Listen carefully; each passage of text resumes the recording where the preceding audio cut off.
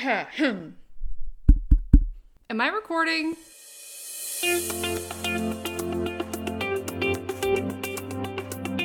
You are listening to Stuff About Things, an art history podcast.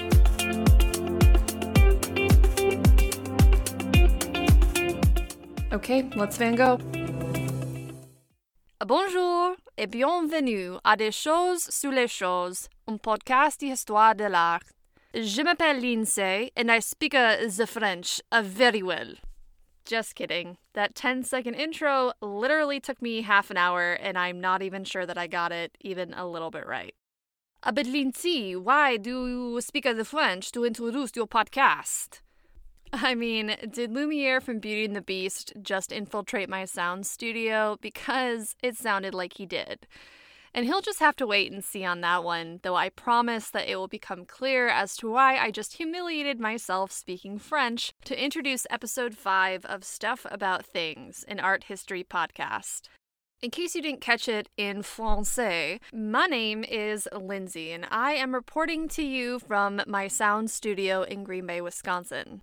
And before you get any big ideas, that's just a fancy way of saying that I am recording this in my parents' walk-in closet. But the sound quality is actually really good, so let's just get on with it. Thank you for joining me for episode 5 of the podcast, which, fun fact, was the original goal for the number of episodes that I wanted to record when I started this all. So small goals, small victories, my friends. Now, a week ago, I wasn't exactly sure what I was going to cover in this episode. And then, inspiration, I don't even know if that's the word in French, inspiration hit. 5th podcast, which only about 5 people will probably listen to. Well, it's only fitting for me to record an episode on a way more famous 5. And yes, or maybe no, I don't know what you were thinking, but I am talking about Chanel number 5. Chanel numero 5, numero 5, numero 5, numero 5. That last one is German, which is appropriate, but you won't know why until you listen to the podcast. Now, you must be thinking, Lindsay, Chanel number 5 is a perfume. It's not art. And to that I say to you, good monsieur, good mademoiselle, that you are oh so wrong. Chanel number 5 is a modernist icon, from its formula to its bottle to the women behind its creation. Chanel number 5 is a work of modern art.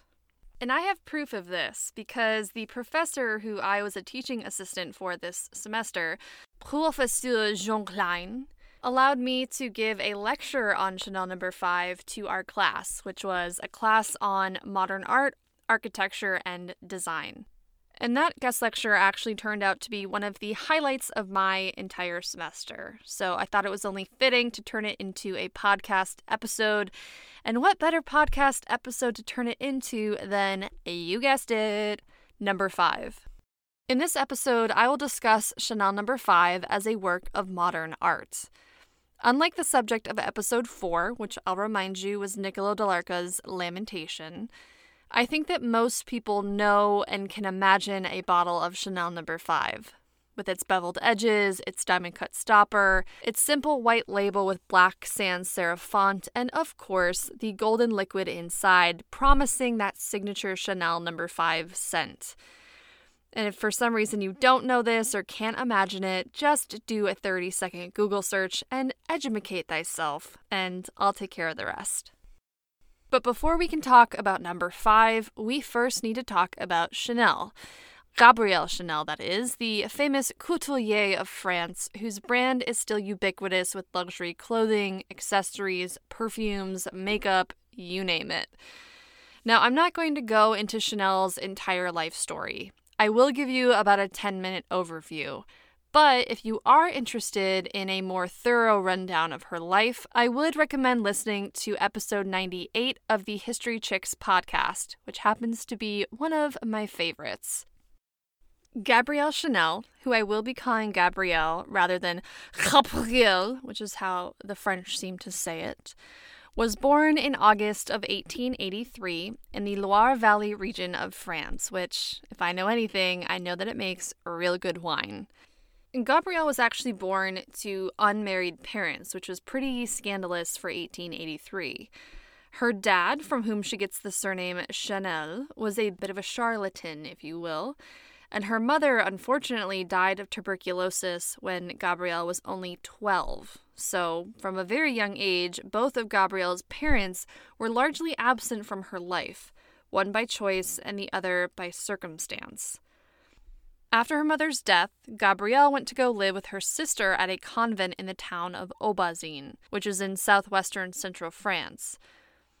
Gabrielle lived at the convent until she was 18, at which point she basically aged out. In order to support herself at this time, Gabrielle became a seamstress by day and a ba-da-da-da-da cabaret singer at night. And it was here and now that Gabrielle began to go by the nickname of Coco, which was probably derived from some of the songs that she would sing in the club. This is not all just useless background information to prove that I actually read about Chanel's life. Her growing up in the French countryside has a point, I swear.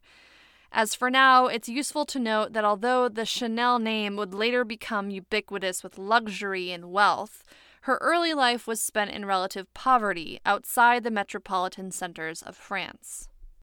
Despite her humble start in life, Coco, as I will now call her, was basically a dude magnet. And she wasn't just any dude magnet. She was a dude magnet for wealthy dudes, which is what I, too, strive to be. Fail to be, but strive to be. And Coco became a dude magnet by being a cabaret singer at the bars that the soldiers frequented. One of those soldiers was Etienne Balsan, who was a super duper rich guy. Long story short, Coco shacked up with Balsan and enjoyed 3 years of crazy luxury at his chateau. Balsan was also the one who enabled Coco, who at this point was an active milliner or hat designer, to open her first store, which she did in the bachelor pad that Balsan kept in Paris. Like, no joke, Coco literally turned his bachelor pad into a millinery shop, which all I have to say to that is hats off to you, Coco. Hats off to you. Hey, pun intended. Coco started this millinery shop around 1908 or 1909. In 1909, Coco did another thing, or should I say person. She started an affair with Arthur Capel, who is a rich English guy who happens to be one of Balsan's good friends. Oops. So obviously some pretty shady stuff is happening, but it's important to recognize that Capel will end up being the most important man in Coco's entire life. Not only did Coco talk about Capel as the love of her life, but he was really the one who put Coco on the map in Paris. She lived in his apartment on the Champs-Élysées, and get this, Coco actually convinced Balsan to give her his bachelor pad that she had turned into a millinery shop. But eventually, Coco outgrew that space and moved into a larger space on the Rue Cambon, which is close to all of the big stuff in Paris, whether it's the Tuileries, the Louvre, the Opera, as well as the Place Vendôme, which is the primary square in this very fancy area. And in this store at the Rue Cambon, Coco would eventually start making clothing alongside her production of hats. Long story short, Capel ensures Coco's success as a businesswoman in Paris. He is not only the love of her life, but he's also her primary business backer. He makes sure that she has the money that she needs to run her business. Now, I promise you that their love story is more epic than that, but for the sake of time, we need to fast forward a bit.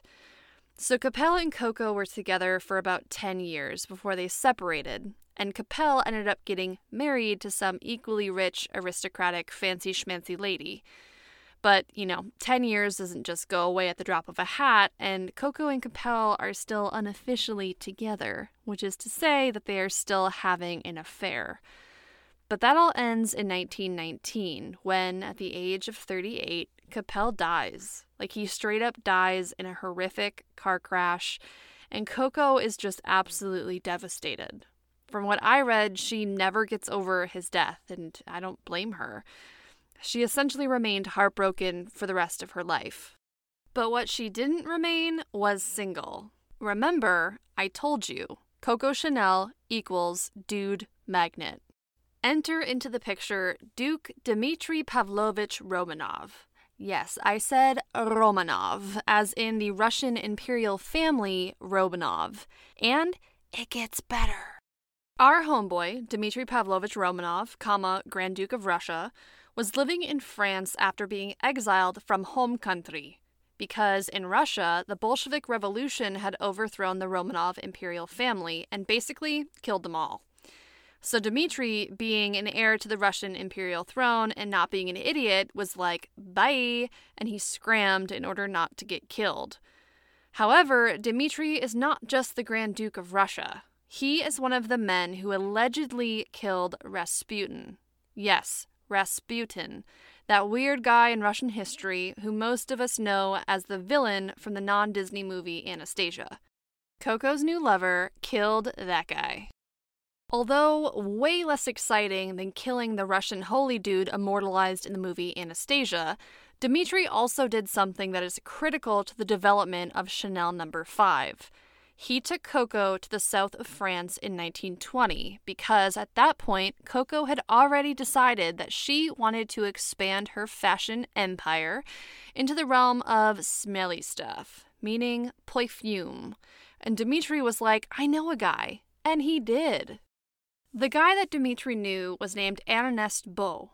Now don't let the French name fool you. This guy was also Russian. In fact, the reason that Dmitry knew Ernest Beau was because Beau was the perfumer to the czars. Like, no joke, Beau's profession in Russia was to make perfume and cologne for the imperial family. So when the Bolsheviks took over, Beau Bolshevolted because he didn't want to get moided. In the name of not getting moided, Beau took his perfume business to Cannes, France, the same place where the very fancy movie people still go each year, even today. And it was in Cannes that both Coco and Beau met and began to scheme about her first perfume. And it's in this meeting that Chanel No. 5 is born. Before going into the perfume in specific, why did Coco want to even make a perfume in the first place? Well, long story short, she thought all of the other perfumes on the market were basically floral garbage. And this is where her upbringing in the country comes into play, at least a little bit. And that is because there are actual studies that show how living in an urban center can affect our sense of smell. Living in a big city essentially causes our sense of smell to atrophy, given that it is almost fully engaged all of the time, and our bodies just can't take it. It's similar to the idea that you often don't notice smells that you've grown accustomed to. But in the city, your sense of smell is working all of the time, and eventually it stops picking up on things. But having grown up in the country, Coco had a very sensitive sense of smell, maybe even to the point of neurosis. Coco would even claim that her sense of smell was so acute that she could smell flowers on a person hours and hours after they had touched a bouquet, even if that person had washed his or her hands in between the contact. Now, to me, this seems exaggerated, and it probably was, but Coco did value cleanliness above most things. She was known to even complain about how upper society women smelled dirty from not washing themselves or their clothes frequently enough. Now remember, women's dresses at this time were extremely involved, and dry cleaning wasn't a thing, so you just wear the same dress over and over again. And what does any high society gal do in that situation? You spritz a little more perfume on your body in an attempt to basically mask the smell of your BO. Let's be real, I do that all the time. Coco especially complained about floral scents, which were basically the only thing on the market. And usually perfumes had a direct correlation to a single flower. So, for example, perfume X might smell like lily of the valley, while perfume Y primarily correlated to rose. Coco claimed, however, that a woman should not smell like a flower. And that's an interesting point. Like, whoever decided that a woman should smell like a flower? But then again, what should a woman smell like? When asked about the concept behind Chanel No. 5, Coco remarked that, quote, "A woman is closest to being naked when she is well dressed. I wanted to give her a perfume, but an artificial perfume.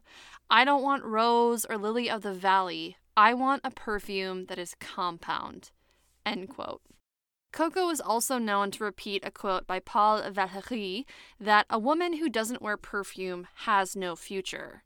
And if that's the case, then you best get your sunglasses on because my future is bright as hell. For Coco, however, this quote, the quote that a woman who doesn't wear perfume has no future, had a more specific meaning than its original intention by Valéry, because Coco did not approve of just any old perfume. She wanted the modern woman, which is to say the well-dressed, well-groomed, financially well-off woman, to wear Chanel No. 5, which was a modern scent for a modern woman. After all, how can a woman have a future if she smelled like the past? But how does one even begin to design a perfume for the modern woman? Well, the first step is to decide what you want your perfume to smell like. Duh.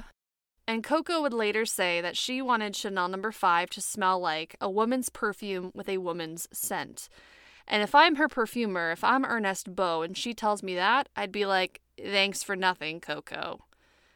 But in order to create this woman's scent, Beau took over 80 notes, so 80 different scents, and blended them together to create what would become one scent. In this way, Chanel No. 5 is a little bit like some of the paintings that were produced at the time, which utilized small units of color to create a whole picture, like Seurat's An Afternoon at the Grand Jatte or Landscapes by Paul Cézanne. What's more is that Beau created Chanel No. 5 as a synthetic perfume by using aldehydes, which are a synthetic compound that enhances the fragrance of natural ingredients. Some people claim that Chanel No. 5 is the first synthetic perfume ever, but that's just false. It was, however, one of the first perfumes to utilize this new technology. So, for example, Beau would mix jasmine extract with benzyl acetate, which was a synthetic compound derived from coal tar that, for whatever reason, smelled exactly like jasmine. By combining jasmine extract with benzyl acetate, one could create an enhanced jasmine smell that lasted longer on the skin without needing to use so much of the natural jasmine, which was one of the most expensive flowers to employ in the perfume business. In other words, Beau is utilizing modern advances in his own field of perfume making as he creates the fragrance that Coco so desired. While we know some of the 80 notes in Chanel No. 5, which include jasmine, May rose, sandalwood, Brazilian tonka beans, and a bunch of other stuff, the recipe for the blend is still top secret. While we might not know the exact recipe for the perfume, what we do know is that Beau succeeded in creating a perfume that was quote-unquote compound, which is exactly what Coco asked for. In combining 80 different notes to create a single fragrance, Beau ensured that Chanel No. 5 had no direct referent. No one would ever smell Chanel No. 5 and think, oh yeah, that smells exactly like such and such a flower, because it didn't. Chanel No. 5 smelled like Chanel No. 5. And in creating this perfume, Beau and Coco created a modern scent for the modern woman. In combining 80 different scents, Chanel No. 5 smelled like one thing, itself. It was essentially an abstraction for the senses. As we all know, every perfume needs a name, and there are a lot of stories about how Coco may or may not have picked out the name Chanel No. 5. The naming process has really become more of a legend than a fact. The most commonly known story is that Beau brought Coco a series of perfume samples, and she chose the 5th sample to use as the final perfume product.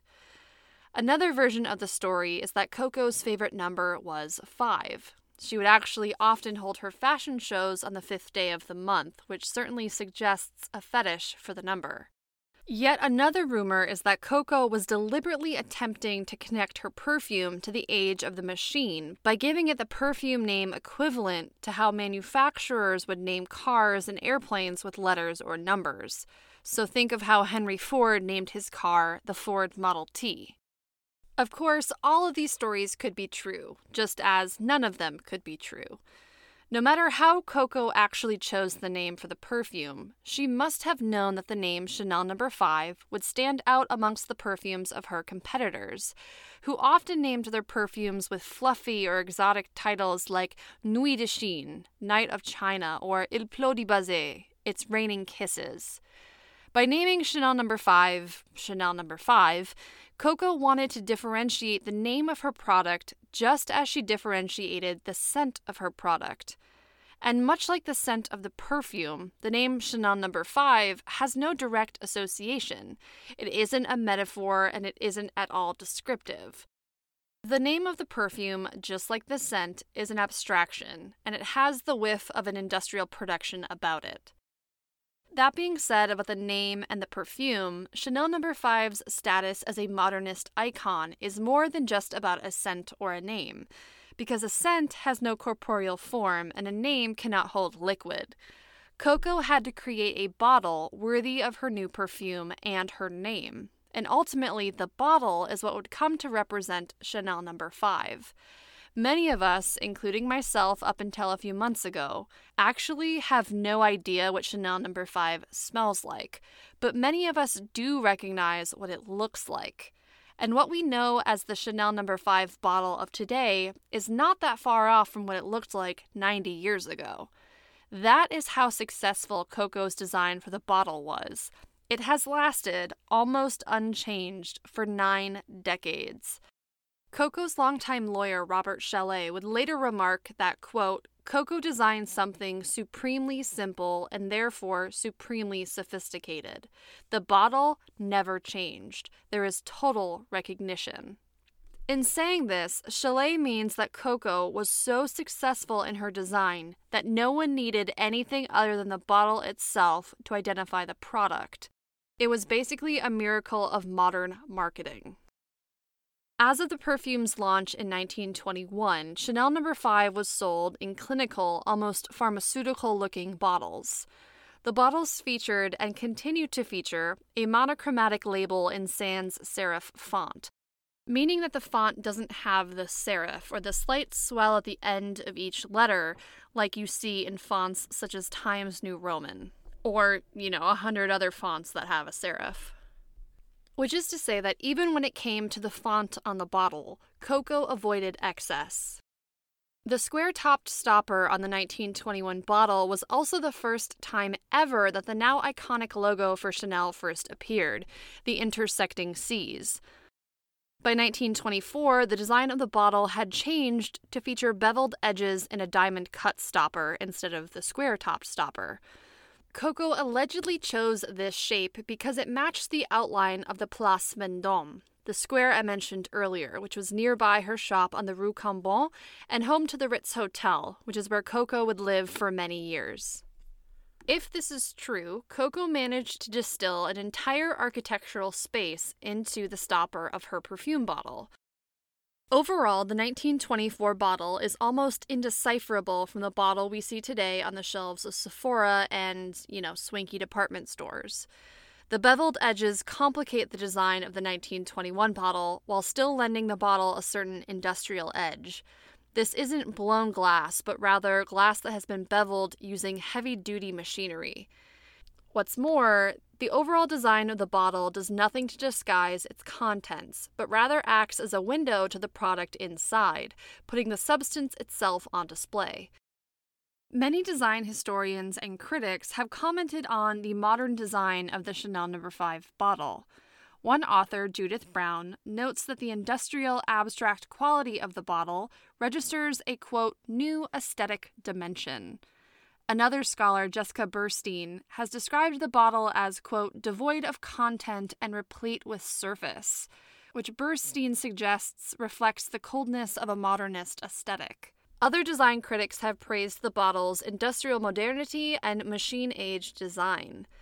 One thing is for sure, the bottle was unlike any other perfume bottle on the market, which were often colored and patterned to the point of ostentation and had absolutely no problems with cultural appropriation.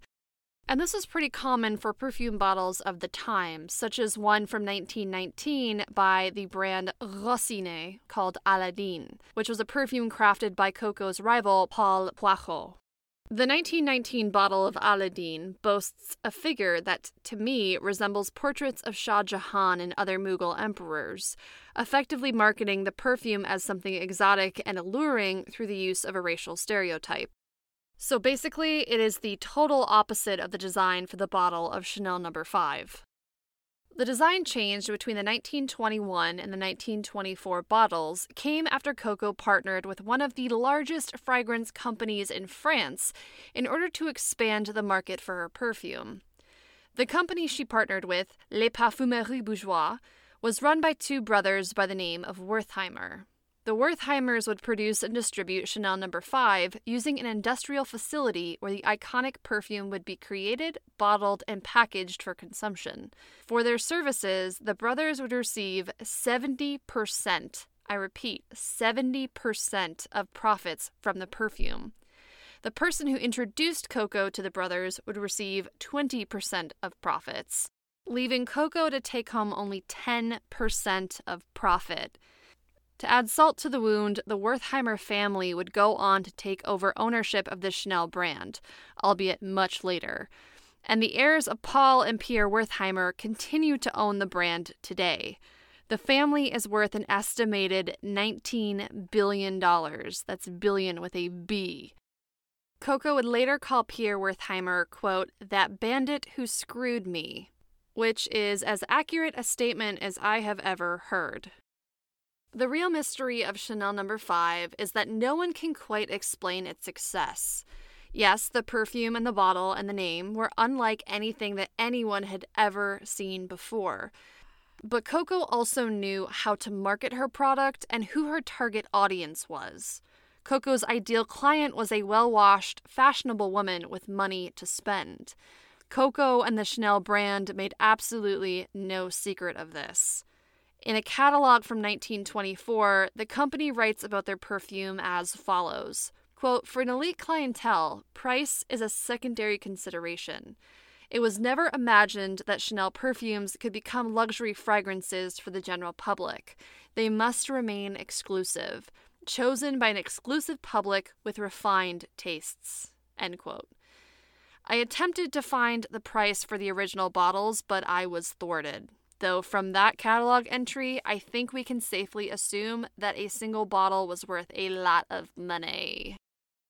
Despite the cost of the perfume and Coco's desire to serve only an elite clientele, Chanel No. 5 succeeded beyond anyone's wildest dreams, both at home and abroad. My favorite thing that I learned about Chanel No. 5 over the course of my research was the fact that following the Allied liberation of Paris in 1944, American soldiers flocked to Coco's store on the Rue Cambon to purchase perfume for their sweethearts back home. If these soldiers had known what Coco had gotten up to during the war, they probably would have taken their business elsewhere. But I will let you research that one on your own. Though I will give you a hint. It involves Coco, Nazis, and Winston Churchill. And before you go thinking that Coco Chanel went around punching Nazis in the face, you will unfortunately have to think again, but that is a story for another day. Now, as with most great works of art, Chanel No. 5 has an afterlife, meaning that it has continued to pervade society for decades after its creation, taking on lives parallel to that which it was originally intended to live. Then again, maybe afterlife isn't the right word. Can you really say that something has an afterlife if it's still a cultural icon in our society? Maybe not. Perhaps the most well-known endorsement of Chanel No. 5 was by Marilyn Monroe, who famously responded, "Chanel No. 5 and nothing else," when asked what she wore to bed. Monroe seemed to confirm this statement in a 1953 photo shoot for a magazine entitled Modern Screen, in which Monroe posed naked in bed. On the bedside table, there's only a bottle of Chanel No. 5. In 2010, at the Marilyn Monroe auction, a receipt for Chanel No. 5 found in the late actress's home sold for over $5,000. An unopened bottle of the perfume was also for sale. it sold for $7,500. As a work of art, Chanel No. 5 received its kudos in 1959, when the Museum of Modern Art in New York gave the bottle a spot in its permanent collection. This was followed in the 1960s and the 1980s by a series of prints by Andy Warhol that paid homage to the perfume. Even today, prints dedicated to Chanel No. 5 are easy to find on the internet, though they usually feature flowers in pastel colors, which essentially betrays everything that Coco Chanel would have wanted her perfume to be associated with. But unfortunately, c'est la vie. A la vie. As recent as 2016, Vogue magazine heralded Chanel No. 5 as the world's most famous perfume, and claimed that a bottle was sold every 30 seconds somewhere in the world.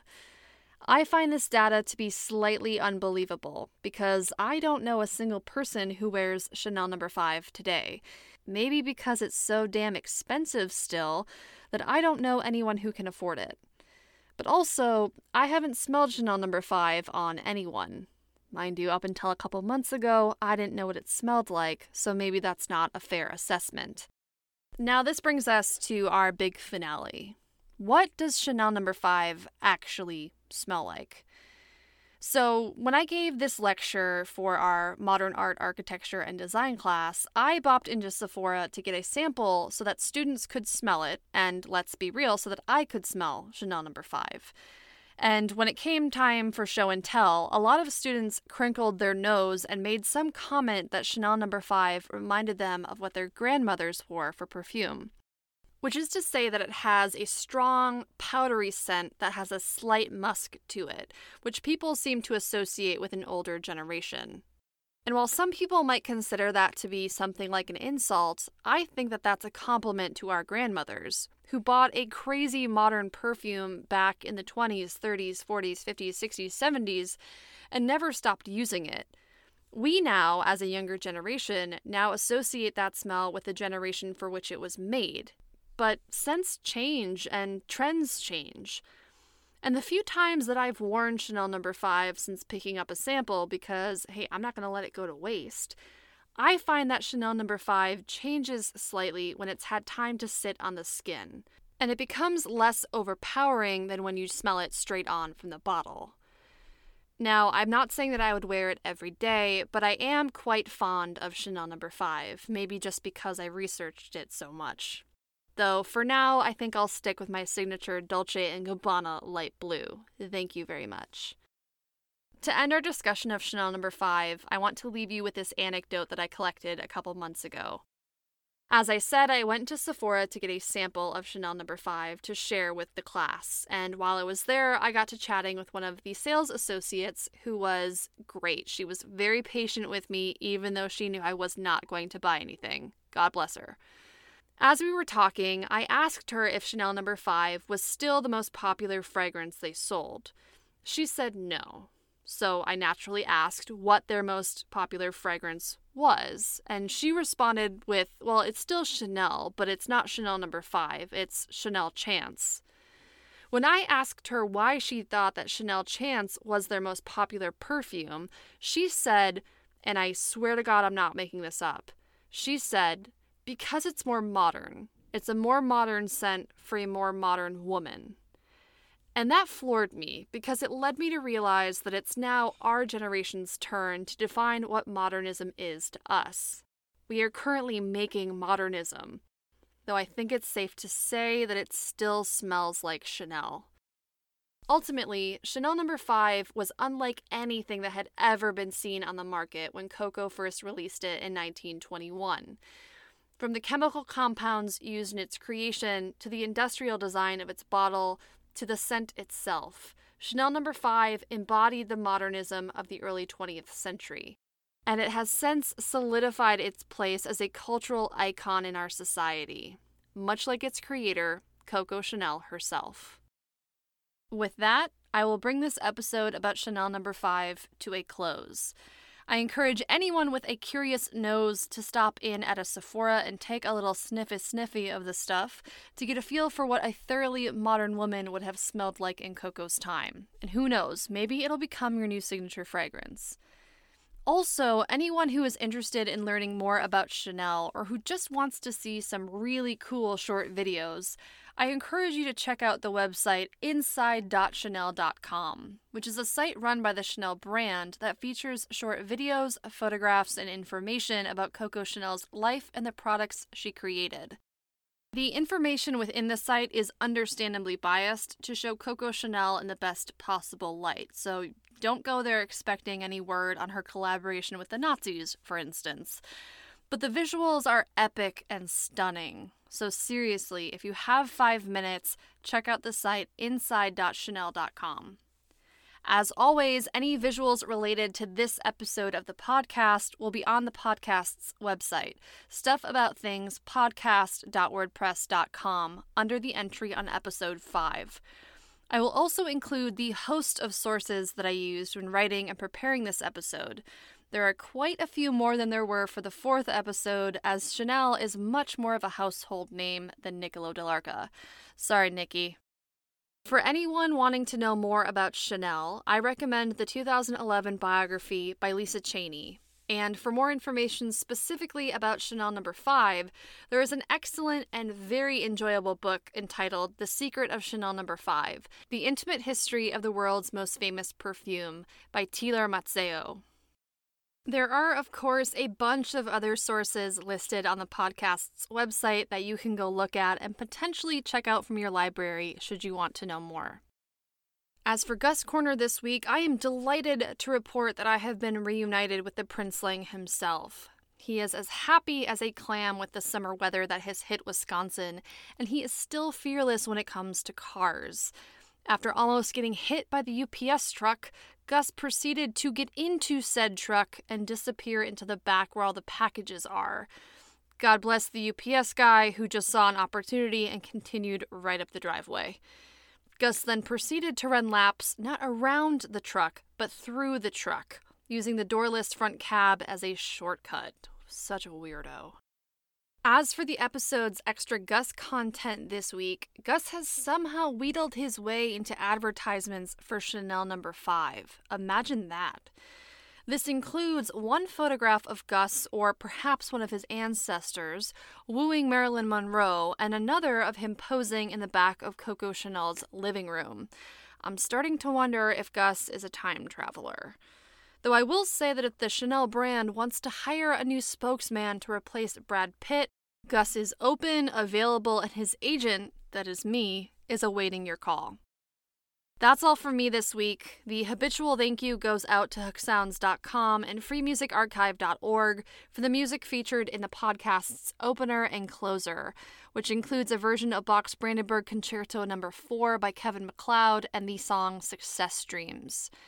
As for the next episode of the podcast, I don't know if I will be able to get another one lined up before I leave for Italy next week, though you will be seeing one soon after I get back in mid-June, so keep an eye out for that. In the meantime, hopefully absence will make the ear grow fonder, or, I don't know, something like that. As always, thank you so much for listening, and I hope that you'll take time to look at and smell something beautiful today. Alla prossima, amici! Gussie, say something into the microphone. Ooh, ooh, ooh!